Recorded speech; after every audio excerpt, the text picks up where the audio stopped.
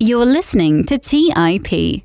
Hey everyone, welcome to this Wednesday's release of the Bitcoin Fundamentals podcast. On today's show, I have two very special guests with Alden and Alyse Killeen.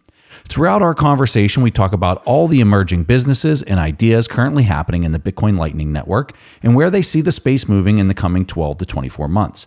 As any follower of the space knows, Lynn and Alyse are two of the most prominent capital allocators and thought leaders there are, and when you put them together, you get some of the most exciting and brilliant insights around. So, without further delay, here's my chat with Lynn and Alyse. You're listening to Bitcoin Fundamentals by the Investors Podcast Network. Now for your host, Preston Pish.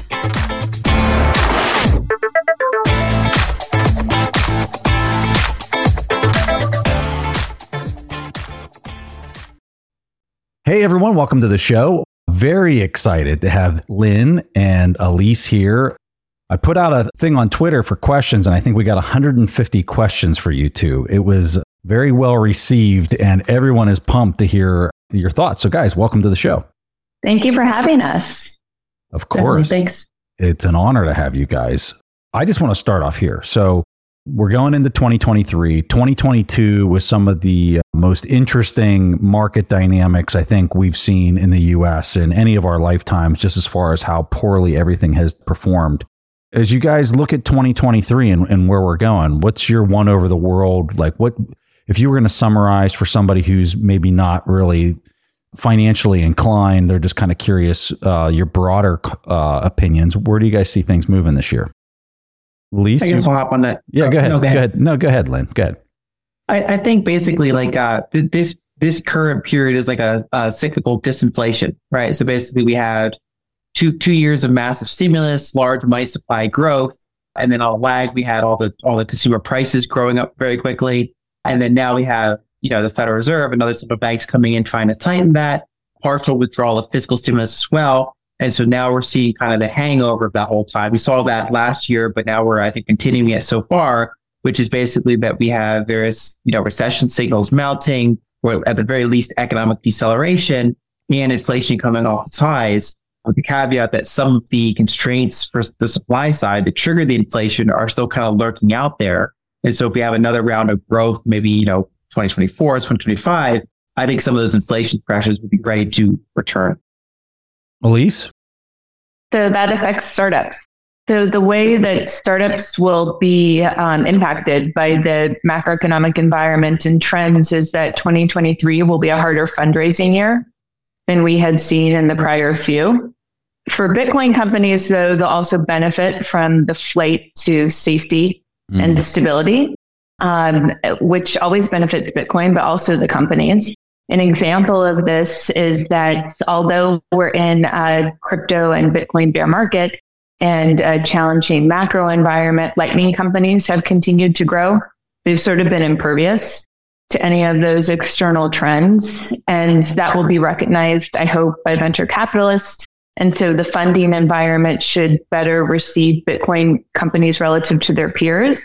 But nonetheless, people have pulled back in terms of deployment of capital to risk assets, including venture capital.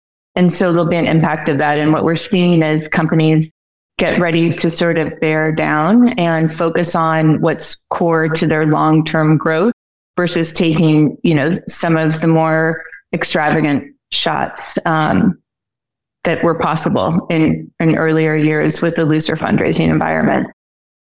I like your comment about Lightning, and this is where I wanted to go next, which is your opinion on the state of the Lightning Network, because everything that I'm looking at just seems like it's really building out, despite the environment that you just described.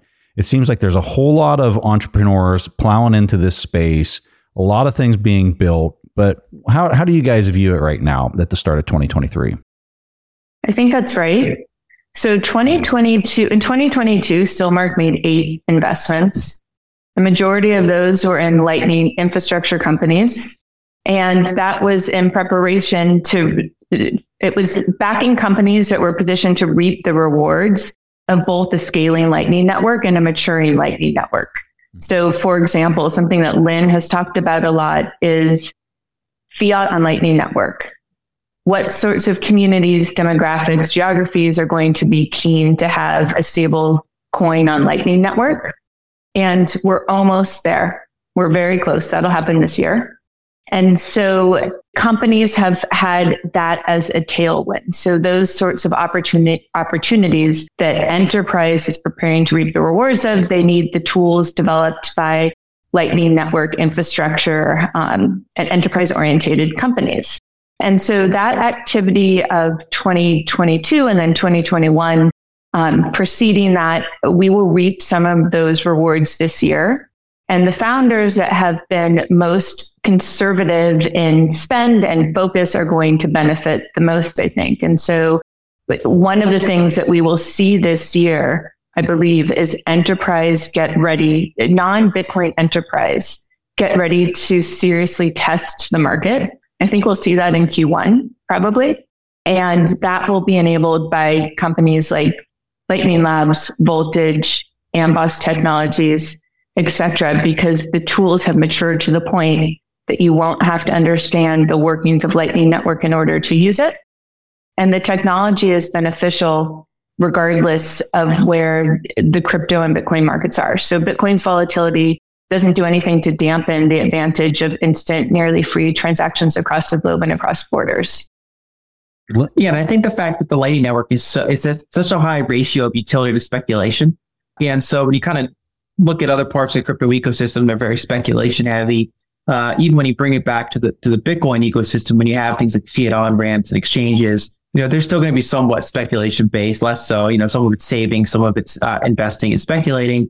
But when you bring it all back to the Lightning Network, that's very, very utility focused. It's about payments, it's about infrastructure and things like that. And so I think that so far that the fact that it's been rather resilient is not that surprising. If you look back at, say, the 2008 crisis, for example, a lot of the companies that were growing that were later to become very big in the 2010s decade, a lot of them just kept growing from a small base through that difficult macro environment because it's the right product market fit. It's people are buying things that are obviously better than what came before them.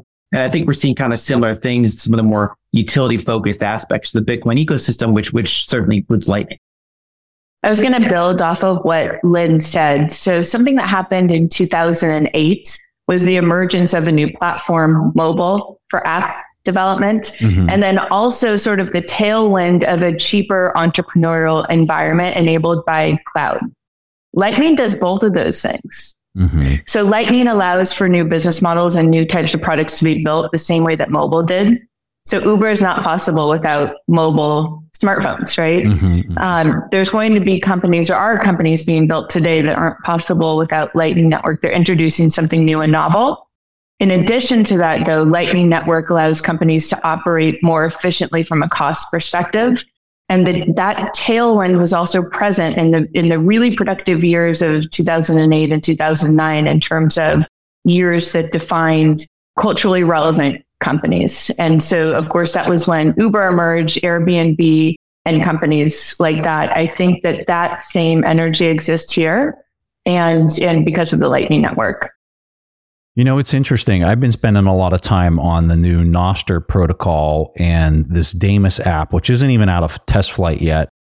And I'm seeing exactly what you're talking about, where Will, who's the guy behind the Damus app, he's there programming in SAT tips that are right there. Like if you go on the Twitter and you hit reply or to retweet the message, he's got another icon right there where you literally just click it and you can template. Maybe there's 5 sats or 25 sats that goes to that person's tweet that you literally like. It's all set up in your wallet. You got the LN URLs there that are automatically like making so you're not creating invoices and things like that. And so people can just literally click on the button and it's sending them sats off the tweet, and it's like zero friction to the user.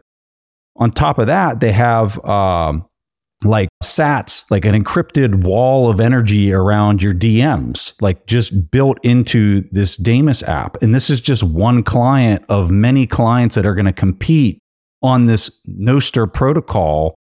And so like I'm seeing the competition and I'm seeing how they're already incorporating this frictionless, borderless payment the servers are decentralized. And so like for people to pay to have these servers, but you need some type of like frictionless fee that isn't KYC that you can send over the Lightning. You can just kind of see it all fitting together in that exact description that you just said, Alyse.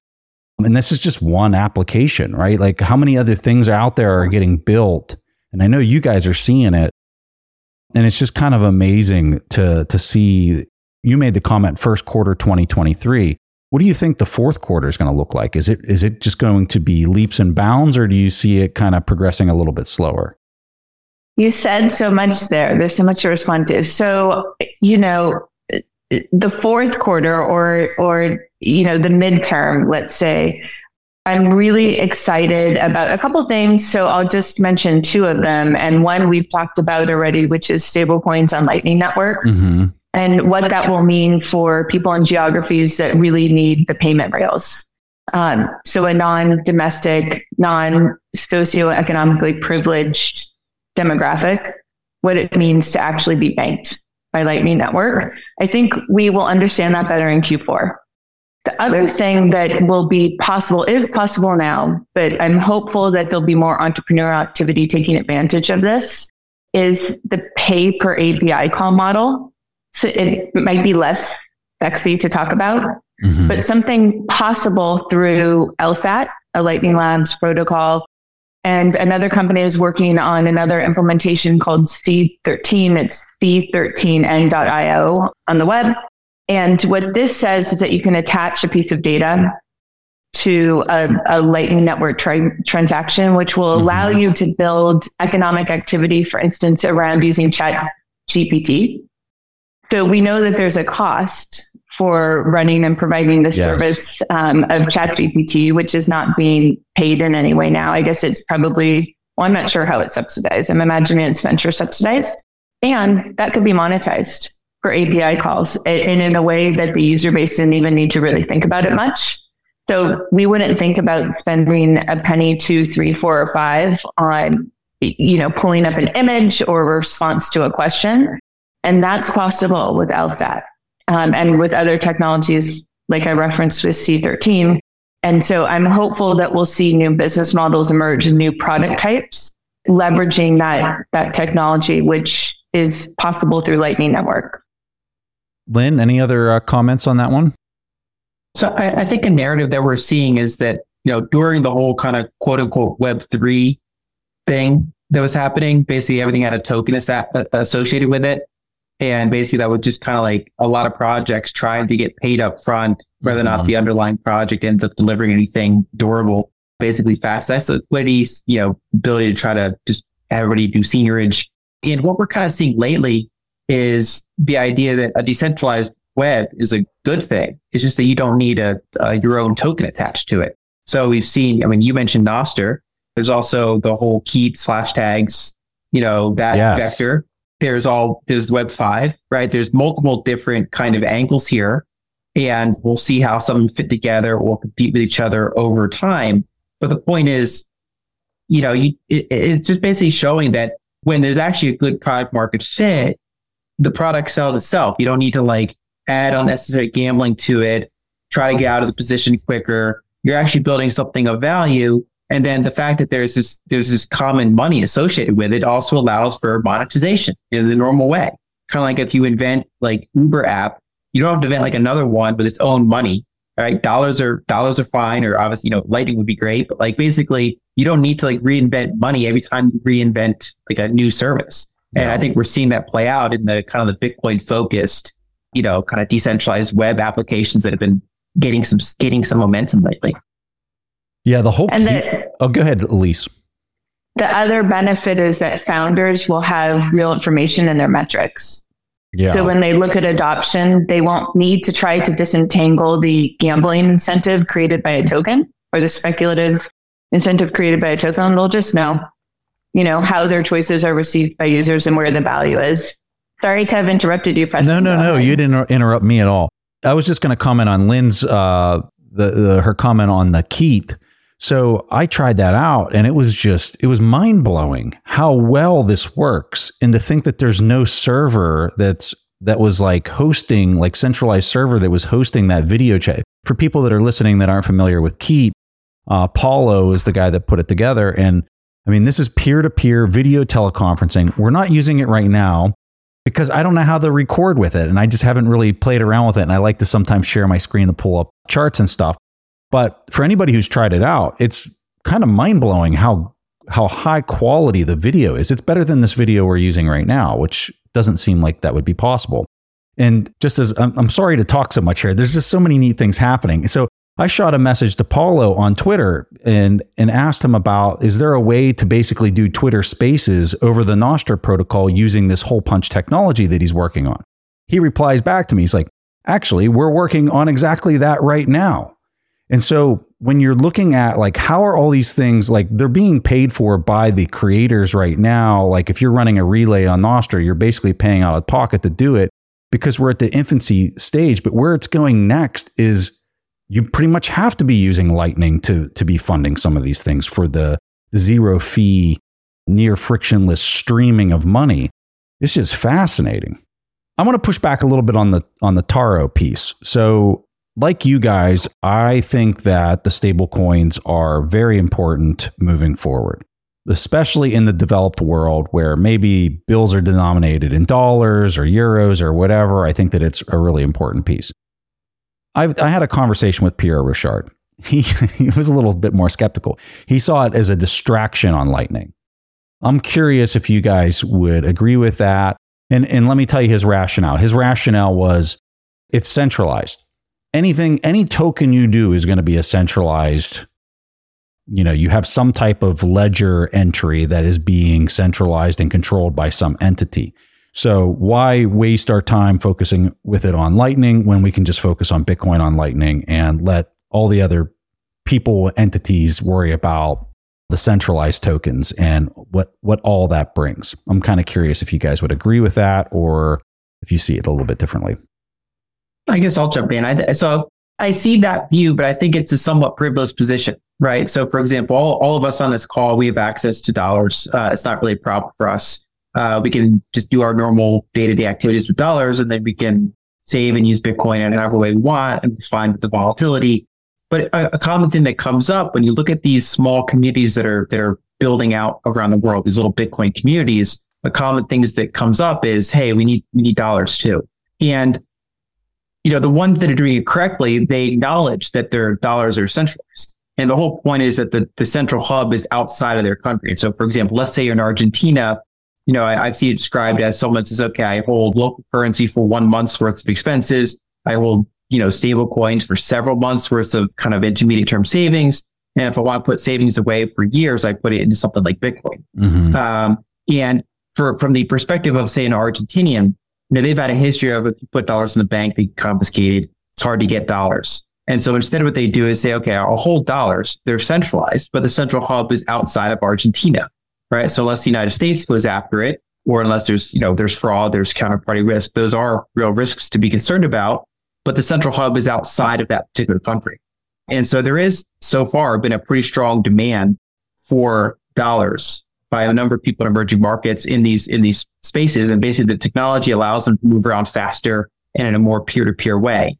And so far they've kind of shifted around to different blockchains. So obviously they started on top of Bitcoin. A lot of them migrated over to Ethereum. That's mostly used for trading, right? Because it's higher fees, bigger amounts. Whereas a lot of the spending dollars moved over to Tron. And basically a lot of these spaces say, okay, I want to have stable coins, but I don't really want like another token associated with it. I don't, if I'm using a centralized stable coin, I don't need a whole another centralized layer to deal with. And there are different alternatives to how to do that. There's the Taro proposal, which is basically the idea of running them over, using the liquidity, the edge liquidity of the Lightning Network to run them over. There's also, proposals like Pure Credit, which is basically using like a Lightning-like ledger that's not actually on Lightning to move around those dollars. And we'll see what kind of market things end up winning. But I think it's clear that there is a demand out there for dollars, at least as an intermediate term thing, because, not everybody can deal with, 70, 80% drawdowns on 100% of the money that they're using. Let's take a quick break and hear from today's sponsors. Don't just ride the index, seek to outperform it with Fidelity Active ETFs. Learn more at fidelity.com/active ETFs. Before investing in any exchange-traded fund, you should consider its investment objectives, risks, charges, and expenses. Contact Fidelity for a prospectus and offering circular, or if available, a summary prospectus containing this information. Read it carefully. While active ETFs offer the potential to outperform an index, these products may more significantly trail an index as compared with passive ETFs. Fidelity Brokerage Services, LLC, member NYSE, SIPC. Our friends at Corient provide wealth management services centered around you. Corient's goal is to exceed your expectations and simplify your life. Corient has been helping high achievers just like you enjoy their lives more fully, preserve their wealth, and provide for the people, causes, and communities they care about. They're one of the largest integrated fee-only U.S. registered investment advisors, and Corient has deeply experienced teams in 23 strategic locations. They have extensive knowledge spanning the full spectrum of planning, investing, lending, and money management disciplines. The teams at Corient put the collective power of their expertise into building you the custom wealth, investment, and family office solutions that can help you reach your holistic financial goals, no matter how complex they may be. Real wealth requires real solutions. For more information, speak with an advisor today at corient.com. That's spelled Corient.com. That's Corient.com. When Rainn Wilson had a great idea, he turned to AT&T Business. They assured him no matter how out there his idea may be, they had his back. So we came up with this, a talking pillow designed to put you to sleep, backed by a reliable network and the only network with built-in security controls. And thus, Sleep with Rainn was a hit. Take your business to the next level at business.att.com. That's business.att.com. All right, back to the show. No one can deal with that. So there's also, we need to consider the net change in risk between holding dollars in another way and dollars on Lightning Network. So fiat is centralized, and fiat on Lightning Network will have elements of centralization too, but people don't just need dollars. They need to be banked, and they need a way to make payments. And so, in a world where people want to spend beyond the cash in their pocket and be able to reach beyond that to engage, for example, in global e-commerce, if they don't have a debit card or a credit card, they have Lightning. Right now, they have to use BTC and tolerate BTC's volatility in order to use Lightning, or at least to hold their change. And this will allow them to not need to take on the friction of that volatility in order to be banked. And the feedback was really clear in the experiment in El Salvador. So Q4 2021, there's this BTC airdrop in El Salvador to most Salvadoran adults. People used the Bitcoin, and the feedback in labs got from that. This activity was primarily happening on LND and through IBEX Mercado's infrastructure support of merchants. And the feedback from that was really clear. We need these rails. We want to be connected to the rest of the world. Half of the country is unbanked, right? But more than 3 million people use the Lightning Network, meaning that more people were banked in El Salvador during that period through Lightning Network than through the region's banks, and that's meaningful. We can't ignore that. But the sort of additional benefit is that it's a Trojan horse of Bitcoin and a Lightning wallet onto people's phones when they're simply using it for the rails. But as they start to trust the tech, perhaps then they also start to take a chance on saving in Bitcoin. So the tech piece is important, and I think it leaves us at a net place where dollars on Lightning Network are better than not, because we're not introducing new technical risk, or at least that's the aim in development. Development in the Bitcoin space is really rigorous. That's true also in Lightning Network. And so if we can get to a place of stable coins on Lightning Network without additional technical risk for folks using it, then I think we've only added value and Trojan horse in a Lightning wallet into people's lives. I was kind of expecting, and we had heard rumblings that there was going to be more countries similar to like El Salvador, make announcements like theirs in 2022. Nothing seemed to really materialize. Do you see that happening in 2023? Where are you seeing the next big lightning push coming from or emerging from in the world? I actually think bottom up is more interesting, right? So all of the El Salvador experiment so far was spearheaded by Bitcoin Beach, which was a more grassroots kind of local high density rather than trying to do a top down thing. And obviously, I think legal tender is great because it takes away the transaction like taxes, especially and things like that. So obviously, I would like to see countries do that, but I think that you can't just wait for countries to acknowledge the interesting aspects of the network and then move forward with that. That's kind of a special case because they're already dollarized. There's not that many dollarized countries out there. But instead, I think what's interesting, you're seeing like, Bitcoin Lake, Bitcoin Island, Bitcoin community pop up in Vietnam, for example. There's all these like small other replicants of Bitcoin Beach on somewhat smaller scales. And there's other companies coming out trying to spearhead more of those as well. And so I think those community approaches where you basically find a smaller, denser population of interest and make sure merchants actually know how to use it, make sure the people actually know how to use it, kind of build that critical mass in a smaller space. I think that's where things are going to come from. I'd rather see 1,000 of those, each with, thousands of people, compared to these top-down nation implementations that then, people then are like, well, what is this new money you're imposing on us? What do we have to do? And again, that's not even necessarily criticizing El Salvador. It's saying it really started from Bitcoin Beach. And I just think you need to see more of those, the smaller ones. And I think look there. And if you see a bunch of them be really successful in some of those countries, then you might see, much like El Salvador, you might see then a top-down acknowledgement of some of the work that's been going on there. And you might see some countries embrace that. Right. You want to see people adopting it for the right reasons because they feel that they're getting value from what they're using. And so I think that, everything that Lynn said really resonates with me as well. Something that we're watching is the geographies that are adopting or allowing the healthy presence of Bitcoin mining. There's a big opportunity in Africa, and we've also seen sort of native community-orientated and motivated adoption of both Lightning Network and Bitcoin in various regions in Africa, which is really positive. I think a very healthy form of adoption and one that's sustainable. Something that differentiates Bitcoin, of course, from crypto is the drive for sustainable adoption versus just trendy adoption that needs to be maintained by continuing to introduce new, flashier objects. Bitcoin doesn't do that. It looks for who needs it and long term. And so we're certainly seeing that, especially in lower socioeconomic status communities that are unbanked. And that's where you would expect to see it first. And now I'm talking about adoption of the actual technology versus diversification of a portfolio into Bitcoin. So anyhow, I agree with Lynn. I never spoke about nation state adoption because it wasn't something that I had heard much about beyond the rumors, although I hope that El Salvador gets a benefit of going in early.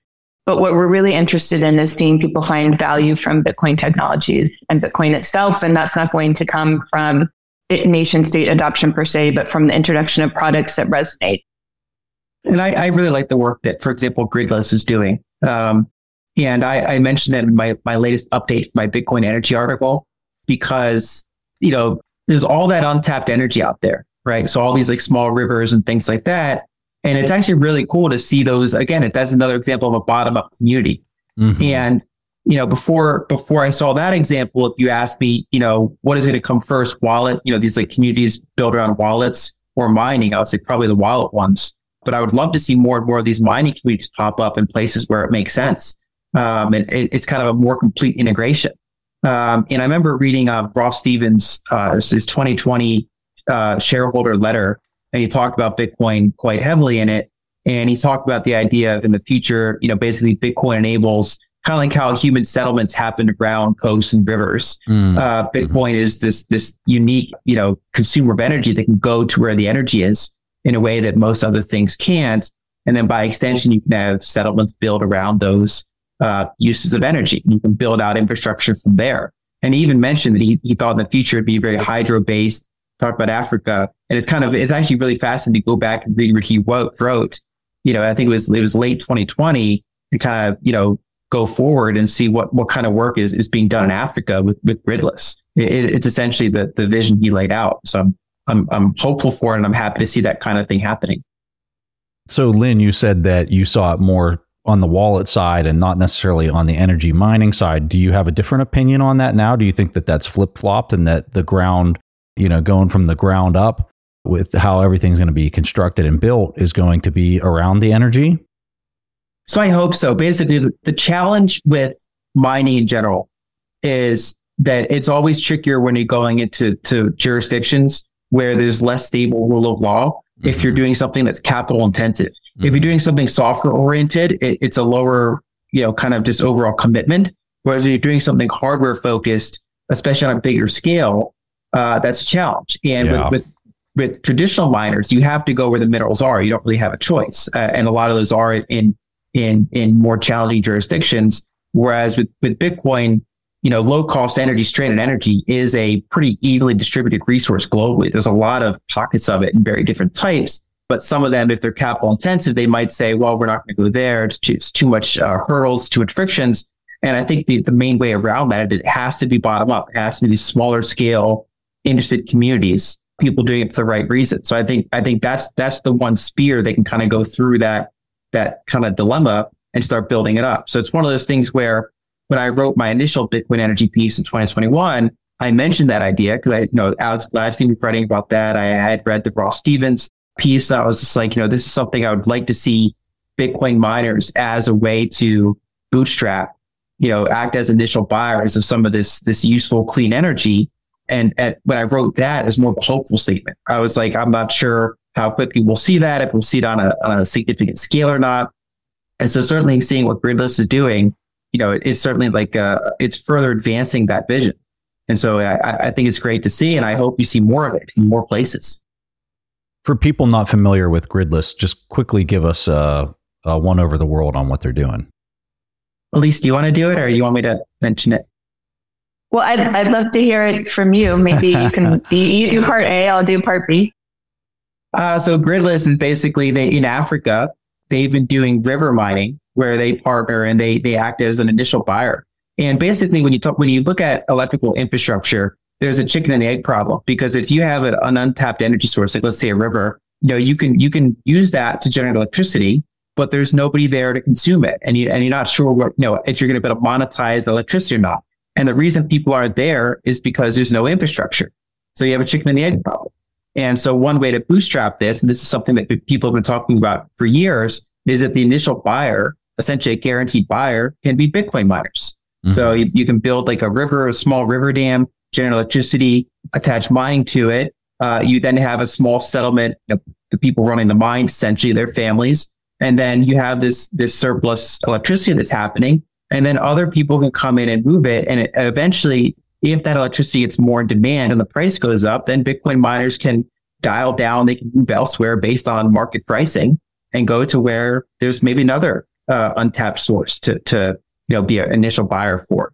And so basically Gridless is doing that number of locations in Africa with these very small river based mining. And I think it's fascinating. Yes, so that's exactly right. Gridless was Stillmark's most recent investment. So Stillmark and Block co-led an investment in Gridless, and for the reasons that Lynn just outlined. What's happening in Africa is that half of the population doesn't have household electricity, and there's folks that don't have stable access to household electricity. And when your electricity is down or you don't have it, it's instantly noticeable.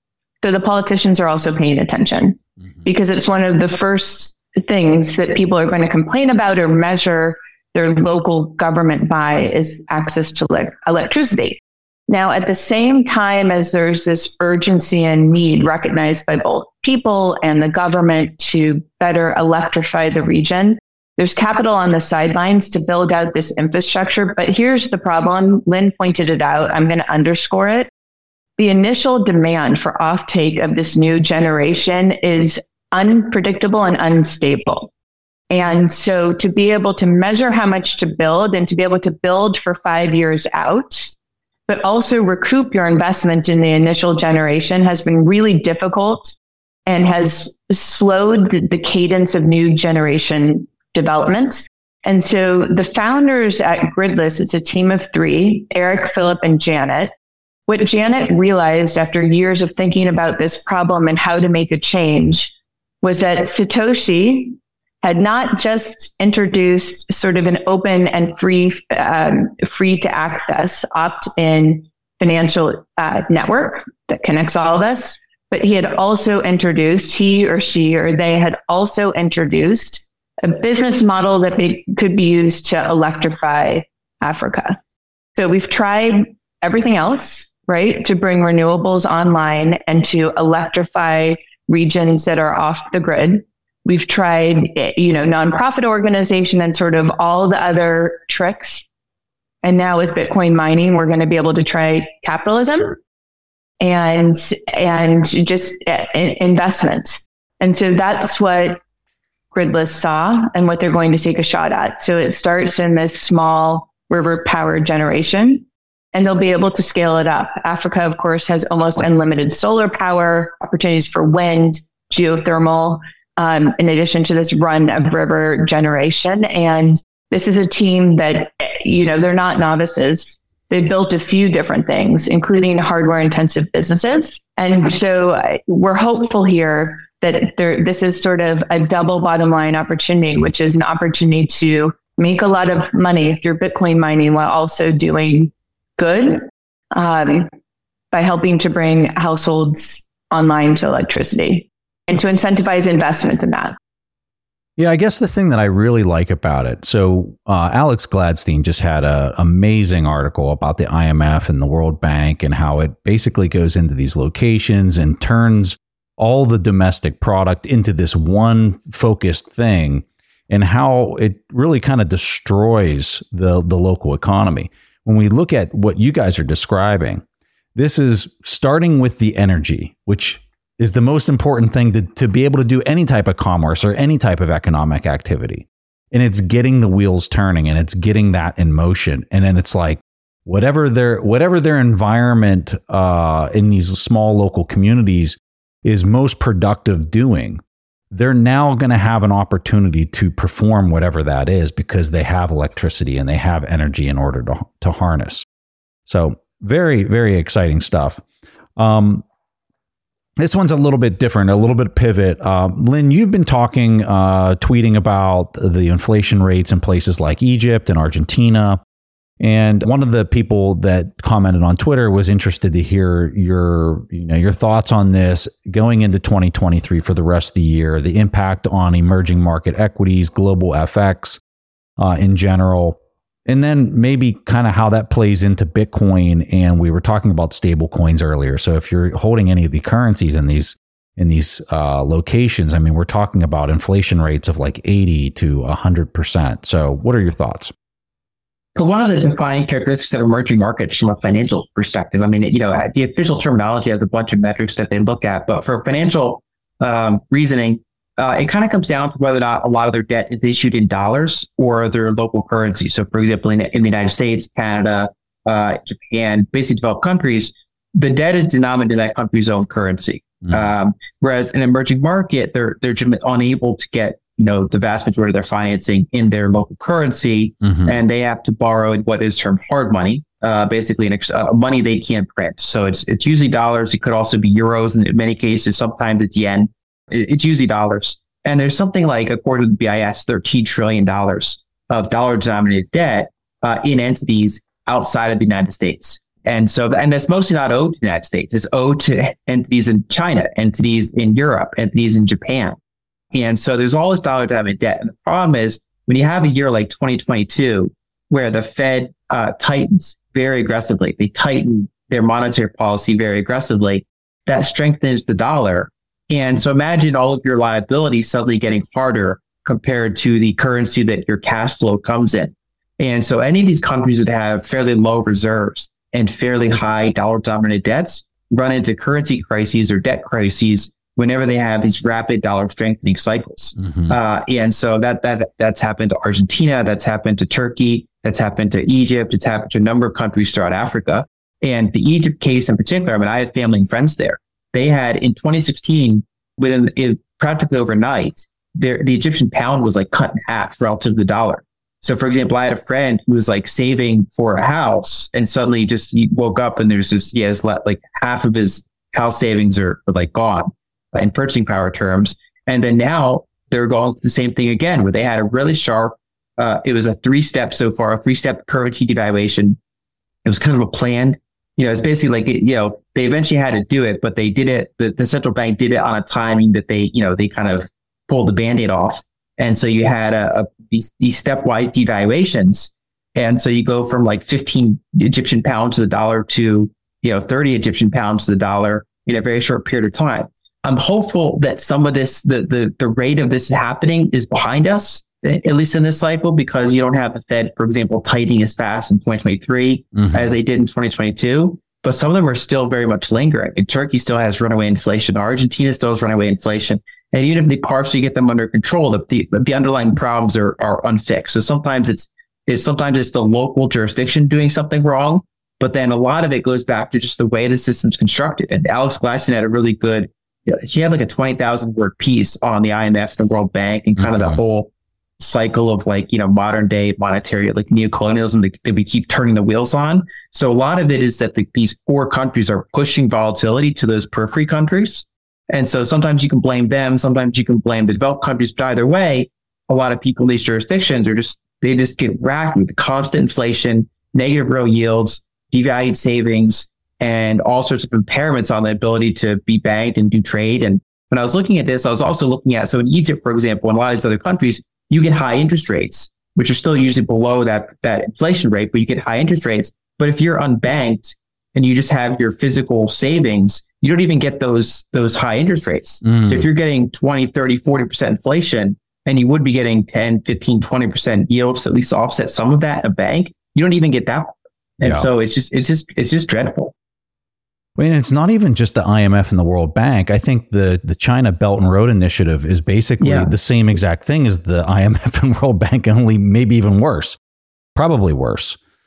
So you have not only just one kind of driving it just from the West, but you also have it driving it from the East. And it's just, for a lot of these nation states, it's crazy.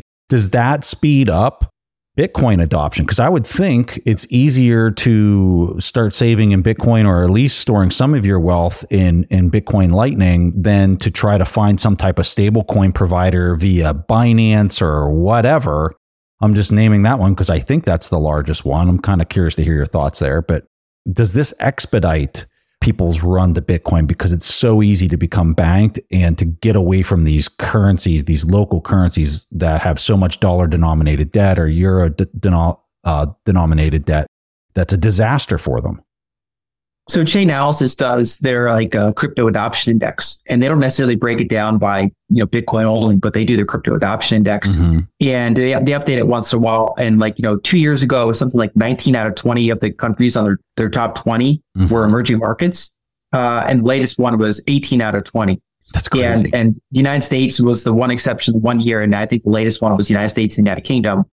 Basically, people in developing countries generally get this idea a lot more intuitively than a lot of people that don't have a monetary problem that's as much in their face, that basically have high banking rates, have less unstable currencies.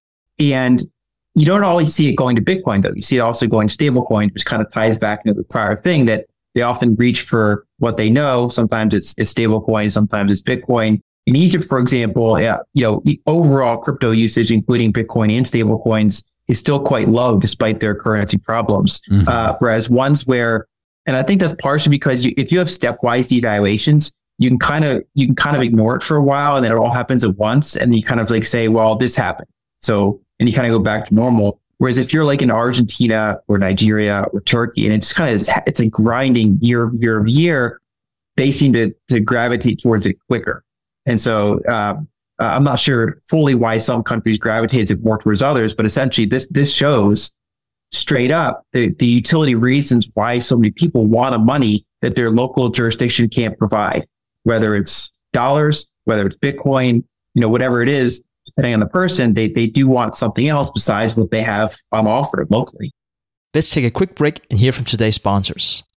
If you're looking for the right franchise concept at the right time, an iFlex Stretch Studio franchise is the business for you. iFlex is the newest franchise concept from the founders of The Joint Chiropractic. With over 200 licenses already awarded to our regional developers, there's never been a better time to own an iFlex franchise in your market. An iFlex Stretch Studio franchise offers its clients the best in professional assisted stretching for one affordable price in one beautiful location. Even the Mayo Clinic says stretching can increase flexibility and improve your joints' range of motion, helping you move more freely. Prime regional developer opportunities and franchise locations are going fast. Don't miss this opportunity to get into this rapidly growing health and wellness business from the founders of The Joint Chiropractic. Find out more today. Call 888-994-3539 or visit iflexpodcast.com. Call right now, 888-994-3539 or visit iflexpodcast.com.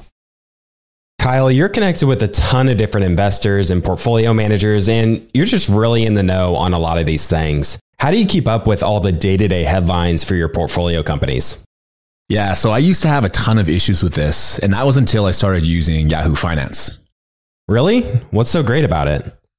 So Yahoo Finance is awesome. I have my whole portfolio entered and I can easily see all the top headlines to keep up with the recent news. And each day you get an overview of the major global events that might be moving the market. So I'm ready to easily pounce on any opportunities that come my way. What else can you do on Yahoo Finance's platform? They also have a number of cool features, including a tool that lets you link all of your investment accounts, analyst ratings, and independent research, as well as the ability to create customized charts. Well, now I know that the audience is really going to love this one. And I actually see they have 90 million monthly active users. For comprehensive financial news and analysis, visit the brand behind every great investor, yahoofinance.com. The number one financial destination, yahoofinance.com. Take your business further with the smart and flexible American Express Business Gold Card. You can earn 4 times points on your top 2 eligible spending categories every month, like transit, U.S. restaurants, and gas stations. That's the powerful backing of American Express. 4 times points on up to $150,000 in purchases per year. Terms apply. Learn more at americanexpress.com/business gold card. All right, back to the show. Alyse, any follow-up on that? Other than to note Lynn's insight and brilliance, I'm not sure. So I guess I would say, the way that we can relate to that is just to note that, as was alluded to with the comments on Gridless, the entrepreneurial activity that has insight on the application of Bitcoin to local problems is distributed. Mm-hmm. And so this is why we are going to see companies like Gridless start in Kenya. And I'm hopeful, and we're looking for, as I'm sure you are, companies that see Bitcoin as a solution to the problems experienced in the geographies as Lynn just described them, because having tools to exactly meet those populations' needs, and also to sort of feel comfortable and familiar, which is important, as Lynn pointed out, is valuable and helps companies and products gain adoption. And so, I'm hopeful that we see entrepreneurial activity that speaks to exactly that, which Lynn just outlined, because Bitcoin is certainly a good way to opt out of the instability that makes it hard for people to save or provide long-term for their family. How do you guys see Fediment playing into this? So we've covered it on the show. I know there's a lot of people in the space talking about it. Sometimes I'll get pushback from people on Twitter saying, "Oh, that just doesn't make any sense." But I suspect you guys have a little bit of a different vantage point in how this will play out in local communities, and how close knit a lot of these local communities are in Africa. That places like where Gridless is setting up shop and working. How do you guys see Fediment playing into this? Well, so Fediment is an opportunity for a new form of onboarding that can be more efficient and culturally suitable for certain populations. And so, and it's also led by someone, by Obi, who deeply understands the Bitcoin space and sort of the diverse set of needs that exist for folks that want to try out Bitcoin. So they're not all going to be, it's not a homogenous group. Bitcoiners aren't, people that hold Bitcoin will continue to become more diverse in their need set, their expectations, and what they know of the world. And Fediment is a response to that in a way where it allows a community to come together and leverage the technical adeptness of community members to sort of help them onboard and secure funds. And so it's exciting to see. It's a new, I think, sort of shot at what it'll take to onboard the world to Bitcoin and how to do that in a way that everyone truly has access and also in an affordable way, which has been a sort of long outstanding question of the Bitcoin community and one where there's been great and rigorous debate, which is as Bitcoin adoption really picks up and continues to grow, and of course it's happening in a quick clip, does it remain affordable for everyone? I think Fediment is in part an answer to that. I also think Lynn might know Fediment better than I do, so maybe this time I'll hand it to her for the part B of the explanation of the company. Well, so yeah, Ego Death Capital is a leading investor at Fedi, and so I'm an advisor and investor with them. It's obviously really early stage for Fedi, but I think the technology's right, and I think the founder's right. So I'm very hopeful with what they're going to do. Essentially, what the observation there is that we see these small Bitcoin communities pop up, and we can notice that privacy could be better, right? Basically, if you're running a wallet for a community, the people running it can see a lot more than maybe you'd want as a user. They can see potentially what people are spending their funds on, what they're, who they're receiving from. And Fediment, the idea there, there's both an open source protocol, and then there's also other companies, companies like Fedi or others can build on top of that protocol. And some have made, similar protocols using this technology. But essentially it's 40-year-old line signature technology that allows you to run these small custodial ecosystems in a way that's very private. And it kind of serves two purposes. One is for these local little communities, you can have very inexpensive, tied into the Light network, payments and savings infrastructure. Mm-hmm. And then even the second thing is that even if you're not cost sensitive, right? If you have a hardware wallet, if you're fully, self-custodial, you still might want something like a private spending option, right? You might want to have your savings account, which is your your cold card or whatever it might be, your multi-signature. But you still might want your wallet money in your Lightning based application that's private and that's easy to use, and you don't have to manage the liquidity yourself. And so there's different points of optimization depending on what specifically someone's looking for. And I think again it ties back to partially from a position of privilege, but it's also partially looking very long term. And look at how Bitcoin's going to scale. It's going to have to scale in layers. And I think basically the way it's kind of developing is it's almost like a pick your own adventure based on, what you're trying to do with it, what resources you have. You can choose the part of the ecosystem that makes sense for you, right? So if you want to, store $100,000 worth of Bitcoin fully yourself, you can do it in a hardware wallet. You can do it in a multi-signature. You don't really care about the fees too much. But if you're trying to save $100 or $50 or, $200, if you want more privacy, things like that, I think these types of ecosystems are going to be pretty important. And I think this is kind of a really useful tool to have in this kind of global view of these small little Bitcoin communities pop up. And again, it's, the original concept is open source. So it's not even a company in its own right. But of course, there are companies that can build on top of it, which is what we're seeing.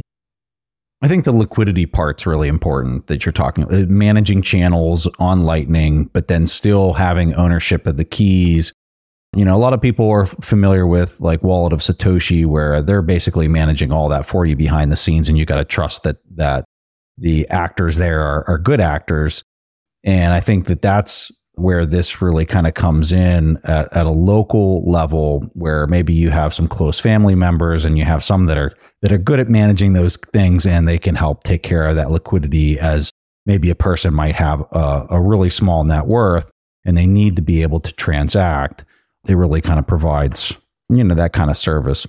Alyse, you don't mind me going down a little bit of a macro path here with Lynn. I have some selfish questions that I'm curious about that I want to get answered, and feel free to chime in if you've got some points of view on here as well. Lynn, can you help simplify the Japan situation for people, so that anybody listening to this, whether they're into macro or not, why it's so important that we keep talking about this yield curve control jumping up?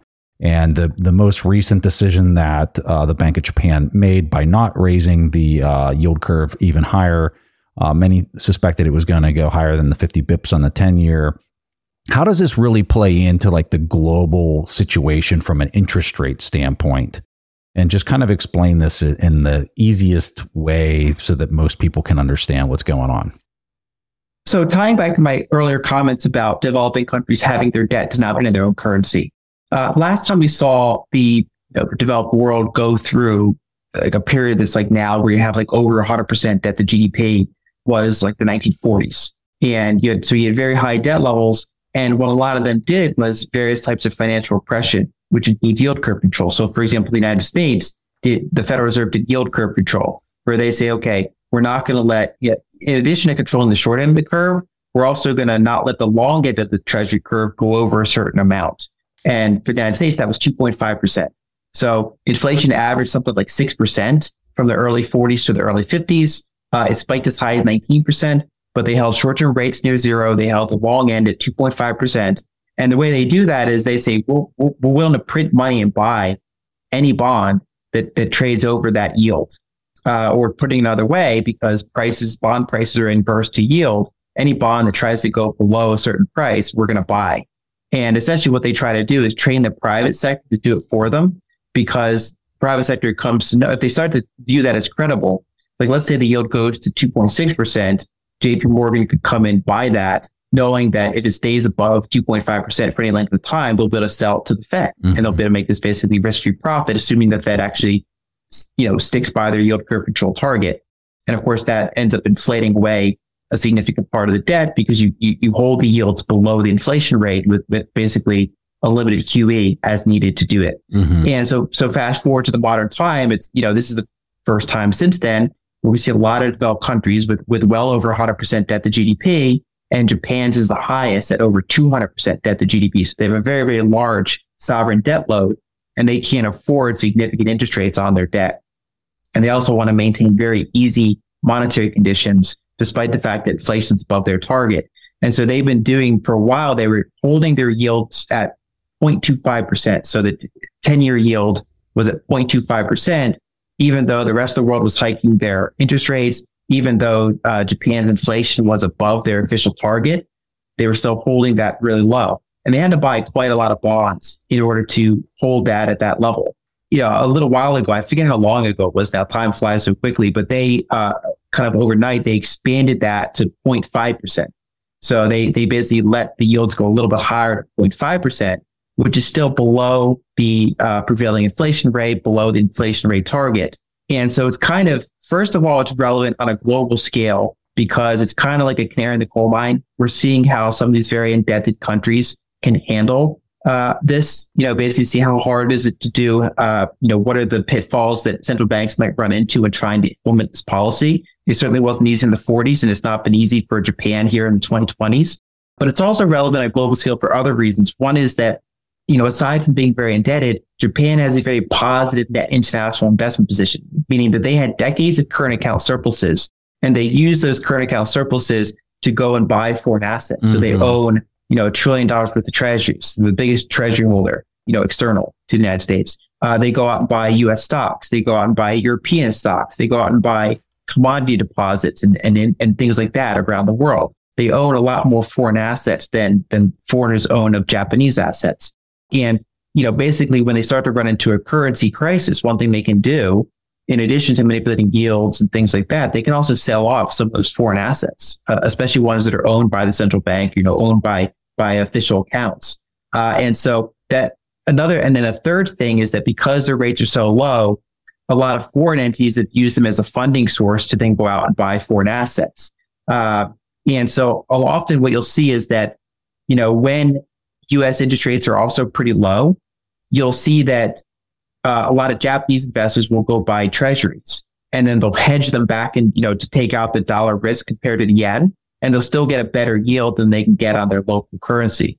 But lately, because the U.S. interest rate has increased so much, if a Japanese investor wants to buy U.S. treasuries and they want to hedge out the currency risk, that's actually a lower FX hedge yield than what they can get in Japan. And so basically this can kind of ripple through the rest of the global bond market. Part of why they've been able to stay so low is because Japanese yields have been so low. And so this is kind of like a real-time experiment, for the first time in many, many decades, to see a very, very large developed country try to artificially suppress essentially its entire yield curve below the prevailing inflation rate and all the pitfalls that come with that. Yeah, I read some stuff that Luke Groman puts out there, and he does a great job talking about the FX hedge and how the markets are much more comparable, even though the yields might not look like it whenever you look at something that's FX hedge. You were mentioning their ability that they own so much equity in treasuries in the world. Do you find that to be the reason we've seen the dollar sell off so hard here since November? Because they've been basically selling out of that, and it's put a downward drag on the dollar? Because the dollar move really has mystified me, and that's the only thing that I've heard that's plausible. I think around the margin, that's been a contributor.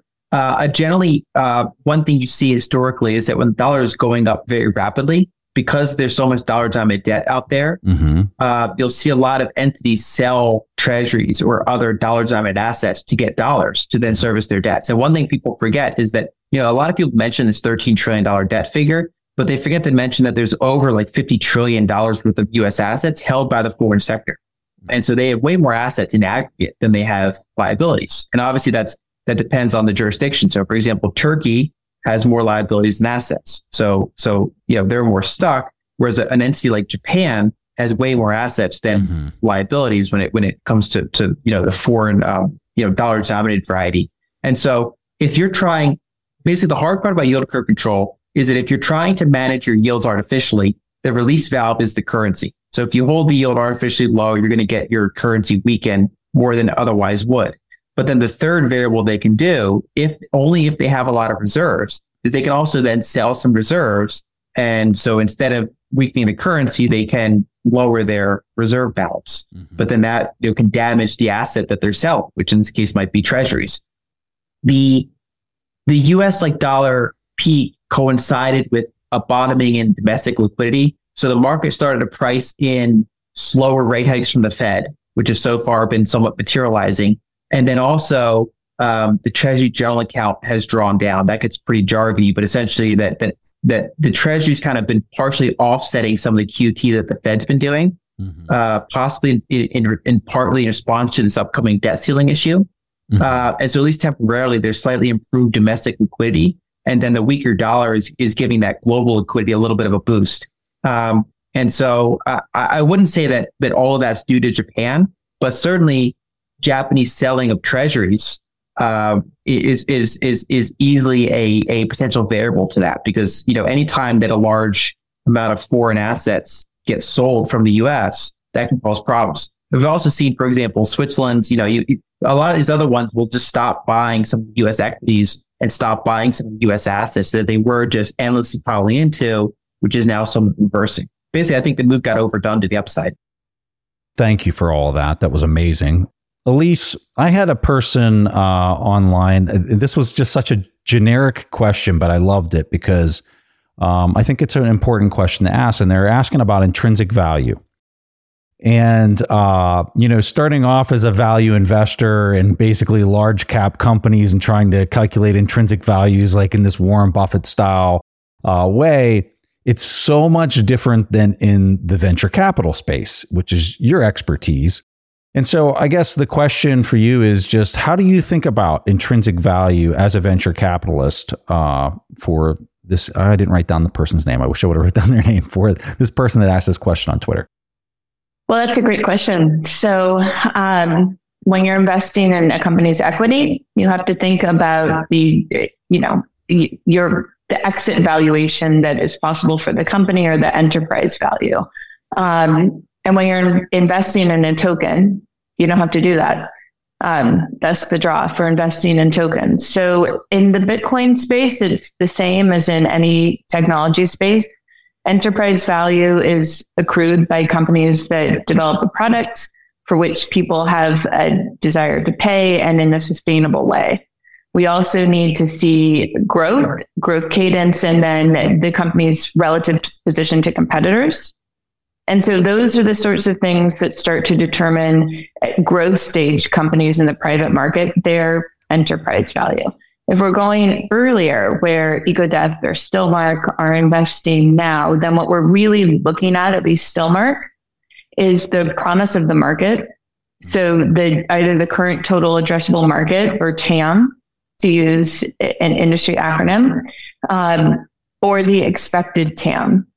And then look at the team's preparation to really be able to either define the market or to compete and win a dominant market position in a market that's already been defined for them. And so in the earlier stages, enterprise value, or the valuations you see companies raise at, is more of an art than a science. Mm-hmm. And then when you get to growth stage, it's a science. And the growing pains for companies, including Bitcoin companies, is how to move properly from valuations that are based on promise, team, and market into a space where valuations are going to be based on metrics, including growth, market penetration rates, and how you sit against competitors. If you've been able to, and for Bitcoin companies in particular, how you've been able to maintain your growth across quarters, including in bear markets. And so that's how we think about enterprise value. And although we're investing today in really early stage companies, we need to be able to trust and see a path for them to a place where their enterprise value is determined by metrics. So I don't know if that answers the question of intrinsic value or not. I love that. Lynn, did you have any things that you wanted to add to that? Not particularly. It's just, I don't have as much experience as Alyse does in that field. The general philosophical difference is that with value investing, you generally are aiming for a higher hit rate. So you want, more companies to each do pretty well. Whereas when you venture in the startup space, you understand that this is, there's a lot more uncertainty there. And so essentially you'll see some companies way outperform their expectations. Other ones, just don't get the momentum that you think they do. And so it's a somewhat different risk model. And it's, obviously they're not profitable in the very early run usually. And so it's more growth oriented. It's a different style of investing, but either way, any sort of cash flow business that has an expectation of generating future cash flows is ultimately one way or another derived from the expected future cash flows they can produce. But because these are so early stage, you're not really focusing on that to the same degree, and you're more focusing on what is the overall size that this market can reach, and can they do it in a sustainable way? Love that. Yeah, it's interesting, the asymmetry of the hit rate early on. You're expecting it to be low, but you're looking for these asymmetric returns. And then on the value investing side, it's more like capital preservation, and you're looking for these slight, where the market's just maybe slightly getting the pricing wrong, and you're looking for a very high probability of doing that correctly. Great comments there, guys. Okay, this is my last one for you. What is something that you're seeing right now in the market that is, I'm going to say the word pet peeve, but I don't think that that's the right word to use, that you just think people are getting wrong, or that they're just totally missing, that you think is a really big deal? Oh, Lynn, I wanted to ask you about the CPI thing. Maybe I might have one more question. But anyway, maybe something that the market's just missing, and that's maybe you're passionate about and maybe other people aren't seeing. It's a great question. So I am going to start with crypto here and say that something that's been really both interesting, disappointing, and maybe I never set the bar low enough.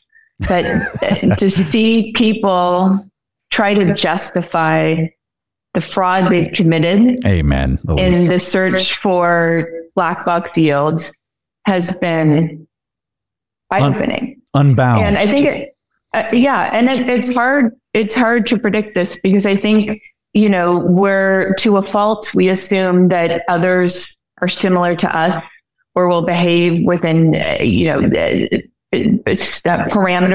parameters that we can understand.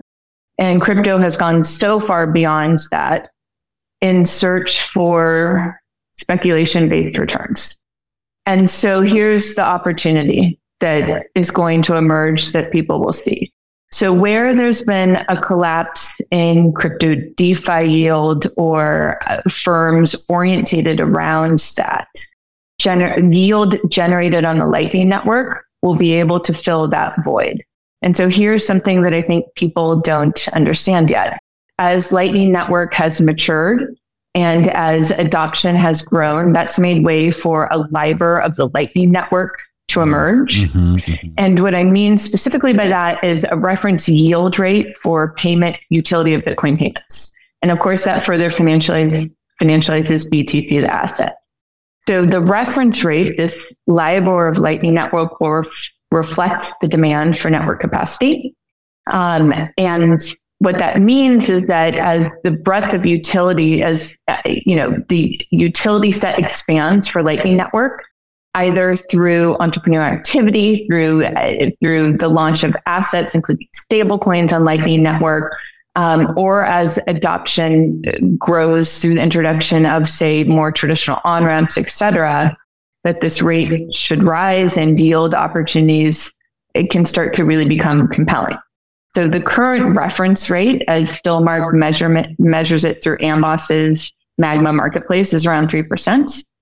And so yield can be, generated to that degree now. And I expect to see that click for people, especially as they start to understand that there was no economic activity underlying this yield generated in crypto and start to look for alternatives to what they lost there.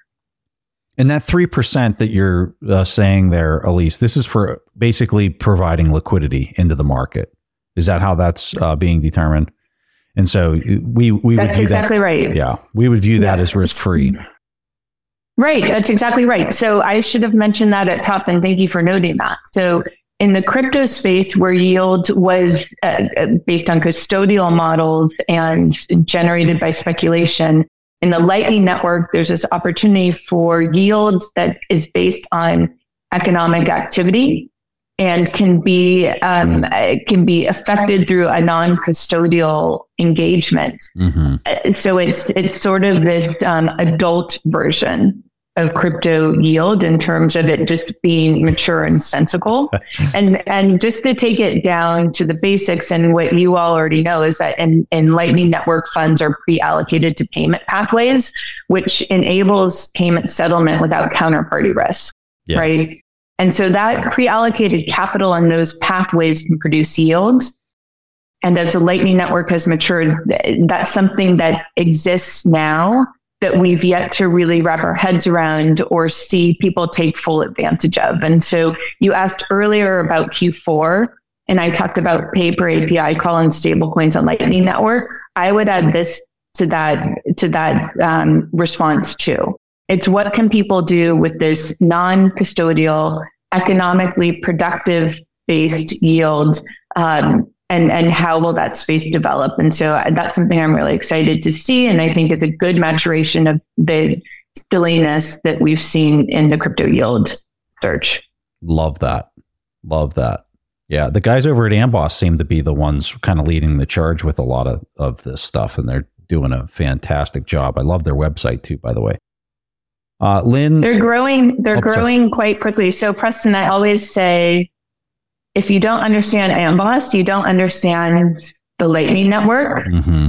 And I really mean that, but we see incredible growth there. And something I want to mention just to Bitcoiners is that companies like Amboss succeeding in this rapid development of tools is ultimately going to really drive adoption by creating a pathway for enterprise to engage without needing to really get the Lightning Network, like I said before. So it's almost like this abstraction layer of the Lightning Network for folks that know they need this payment efficiency. But beyond that, are sort of going to need to set it and forget it for the Lightning Network. Amboss is going to do that. Yeah. Yeah. Lynn? I try not to think in terms of pet peeves because I view that if the market's misunderstanding something, that's like an opportunity. And basically it's something that can then, it's kind of like the optimistic spin, like a pet peeve is someone else's opportunity. I still view proof of work as very, very misunderstood, especially with the kind of, the explosion of proof of stake cryptocurrencies and some of the, I think the obfuscations that they make when describing their trade-offs and focusing on, I think the wrong areas. Basically, I think that it remains very underappreciated how much of an innovation proof of work was, especially combined with the details like, difficulty adjustments, small nodes. Basically, what we see most in the crypto space is that every time someone looks at Bitcoin and thinks they can improve it, the thing they throw under the bus is decentralization. They basically make a more centralized thing, which has more bells and whistles. Maybe it's faster, maybe it can do more, but then the cost under the hood for that is that it's centralized in ways that are not always obvious to a user. And so they see it's a cryptocurrency, it's probably just like Bitcoin, but it can do more. But if they don't actually know the nuance, they don't run a node, or if they don't, look at the different requirements of the network. If they don't look at, what are the control points on the network, like who has undue influence, who can maybe change the protocol in ways that users wouldn't predict.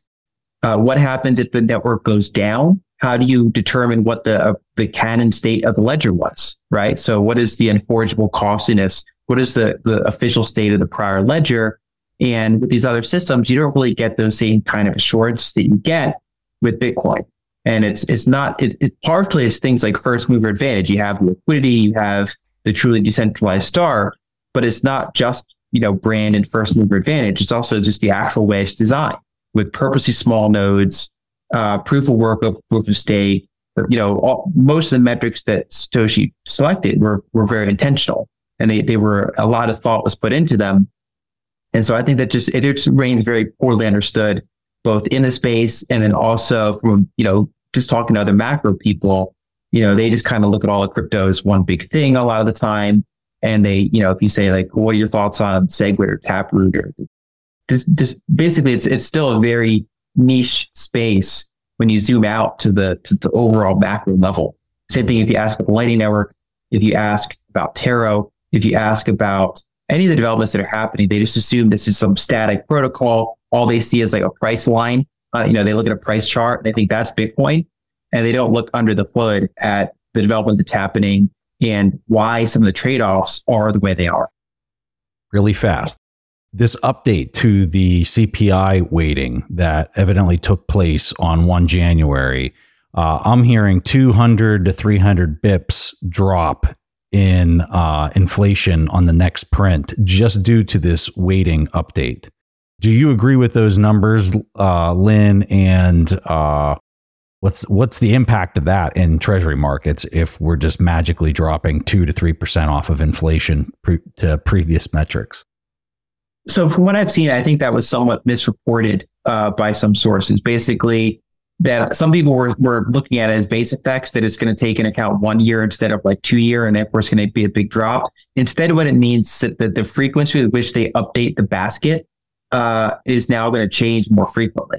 And so the challenge of measuring in inflation is that everybody's inflation basket is unique, right? So for example, the weight that I spend things on is different than the weight that you spend things on, which is different than the weight that Alyse spends things on. And so all of us have like our own unique inflation basket. Like one of us travels way more than the others, and travel prices are soaring. Another person, spends more on eating out, and that is, say, not soaring, let's say. Then we can have different experiences of how inflation is impacting us. And so what CPI tries to do is it tries to take like a nationwide average of what is the average basket, the average consumer is buying, right? So what percentage of their expenditures go towards shelter? What percentage of their expenditures go towards transportation? What percentages go towards food? And they try to construct this quintessential American person. And they say, what is their inflation rate like? And there are various ways to tweak that, and people can debate over it. But essentially what this change is going to do is make that basket update more frequently, which sometimes can cause inflation to come out even hotter than it was before. And other times can cause inflation to, be lower than it otherwise would be with the prior calculation. Basically, if you update the basket every 2 years versus every 1 year, you get slightly different results, even if you're still looking at year over year CPI. And so I don't think we're going to see a giant drop right away, but it certainly can affect the numbers around the margins. So do we speed it up as it's going down and slow it down as it's going up? Is that what I'm hearing? But one example I'm joking. So during COVID, for example, people stopped buying a lot of services. They stopped flying. They stopped eating out. Yeah. They started buying more electronics. They started renovating their home. They started, doing things like that, buying the consumer durables. And then once the lockdowns ended and some of the travel restrictions eased, you saw basically people already bought all the home stuff that they want for the next couple of years. And instead they started flying more and going to hotels more and eating out more. And so you kind of saw that rolling inflation go from those consumer durables to then go to services. And so if you're looking at the basket, how far back you go can impact. If we're spending more on services now, then services are going to have a higher weighting in CPI. Versus if we go back farther and include that period where we're all buying durables goods. And so that is kind of like there is a time component to it, but I think it's somewhat overreported, but we'll see. Okay. I like the contrarian take there. You didn't pile on the bandwagon. I liked it. All right. This is the last one. This is rapid fire. Your book recommendation for people listening in 2023. You can only pick one book. What do you recommend? I love how thoughtful you're being. Lynn? Are we going to get something from Lynn? Lynn, what is it? Oh, yeah. Lynn's book is what we're going to recommend. Lynn's book? I would like to say that. We'll see if I get it out this year. Writing a book is a challenging undertaking, especially if you're trying to do so many other things. But yeah, I'm biased and I'll say mine. But funny thing is by writing it, I've done a lot of research and I've read more books. And sometimes you can find books that you agree with. Sometimes you can find ones that you partially agree with, and you want that opposing another book that you've read, and you want the alternative view. And so one that I've been reading through lately is Debt: The First 5,000 Years. That's been a fun read so far. I've been going back through different essays that people have written, and so it's hard to pick one book. My default is often Lessons of History, because it's like this 100-page book written in the really 1960s. Good. Yes, it's really good. It just covers so many different facets. And it's interesting because what they do is they often describe something, and then they'll, in the second half of the chapter, they'll flip it around and they'll be like, well, here's another way of looking at it. And then they'll kind of describe it almost like in a contradictory way. And so it's kind of like how you can take the same event, and depending on how you look at it, it comes out two very different ways. And the one caveat that I always say is there's one chapter pretty early on that when you start reading it, it comes off like a little bit racist, and it was written in the 60s. But when you get to the later chapter, they kind of flip it around and go back on it. So that's always the chapter that I kind of warn people about. But basically the book as a whole, it covers so many different facets, and the whole thing it does is it kind of explores just, thousands of years of human civilization. It's like if you condense it into a handful of short observations.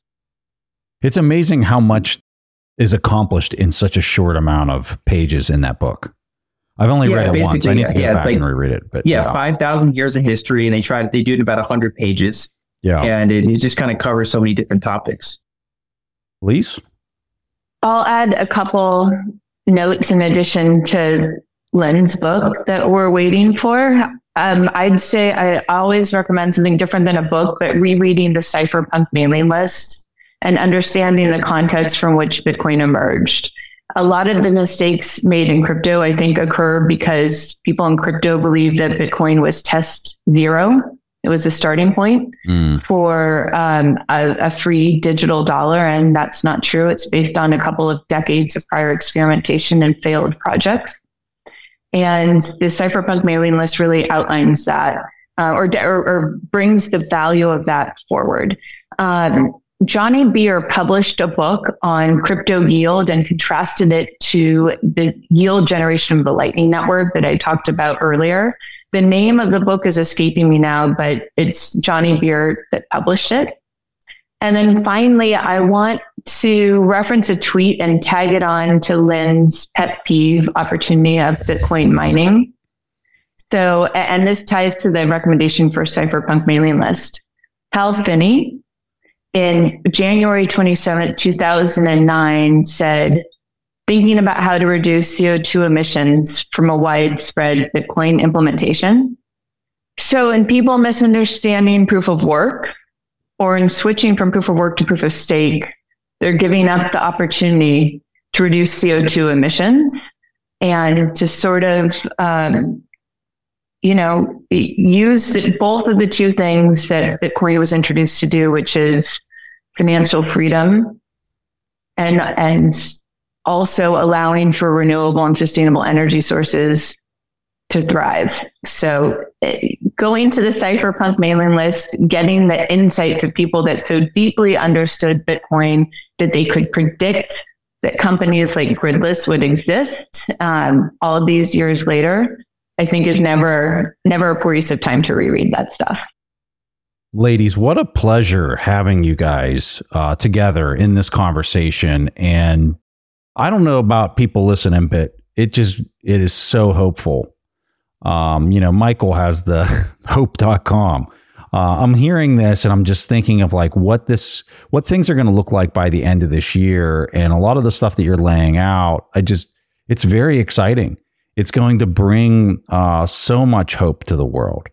And I just can't thank you guys enough for making time to lay a lot of this out and just kind of talk about where you see the market going and where you see hope and prosperity evolving. So Lynn and Alyse, both give a handoff to folks where they can find you online and anything else you guys want to highlight.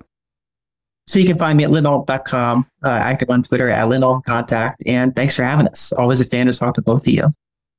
Alyse? Stillmark's website is just stillmark.com with links for founders to reach out. And I'm on Twitter, at least as an audience to what happens there, at Alyse Killeen. We'll have links to all that in the show notes. Ladies, thank you for your time. Thank you. If you guys enjoyed this conversation, be sure to follow the show on whatever podcast application you use. Just search for We Study Billionaires. The Bitcoin-specific shows come out every Wednesday, and I'd love to have you as a regular listener. If you enjoyed the show or you learned something new or you found it valuable, if you can leave a review, we would really appreciate that. And it's something that helps others find the interview in the search algorithm. So anything you can do to help out with a review, we would just greatly appreciate. And with that, thanks for listening, and I'll catch you again next week. Thank you for listening to TIP. To access our show notes, courses, or forums, go to theinvestorspodcast.com. This show is for entertainment purposes only. Before making any decisions, consult a professional. This show is copyrighted by the Investors Podcast Network. Written permissions must be granted before syndication or rebroadcasting.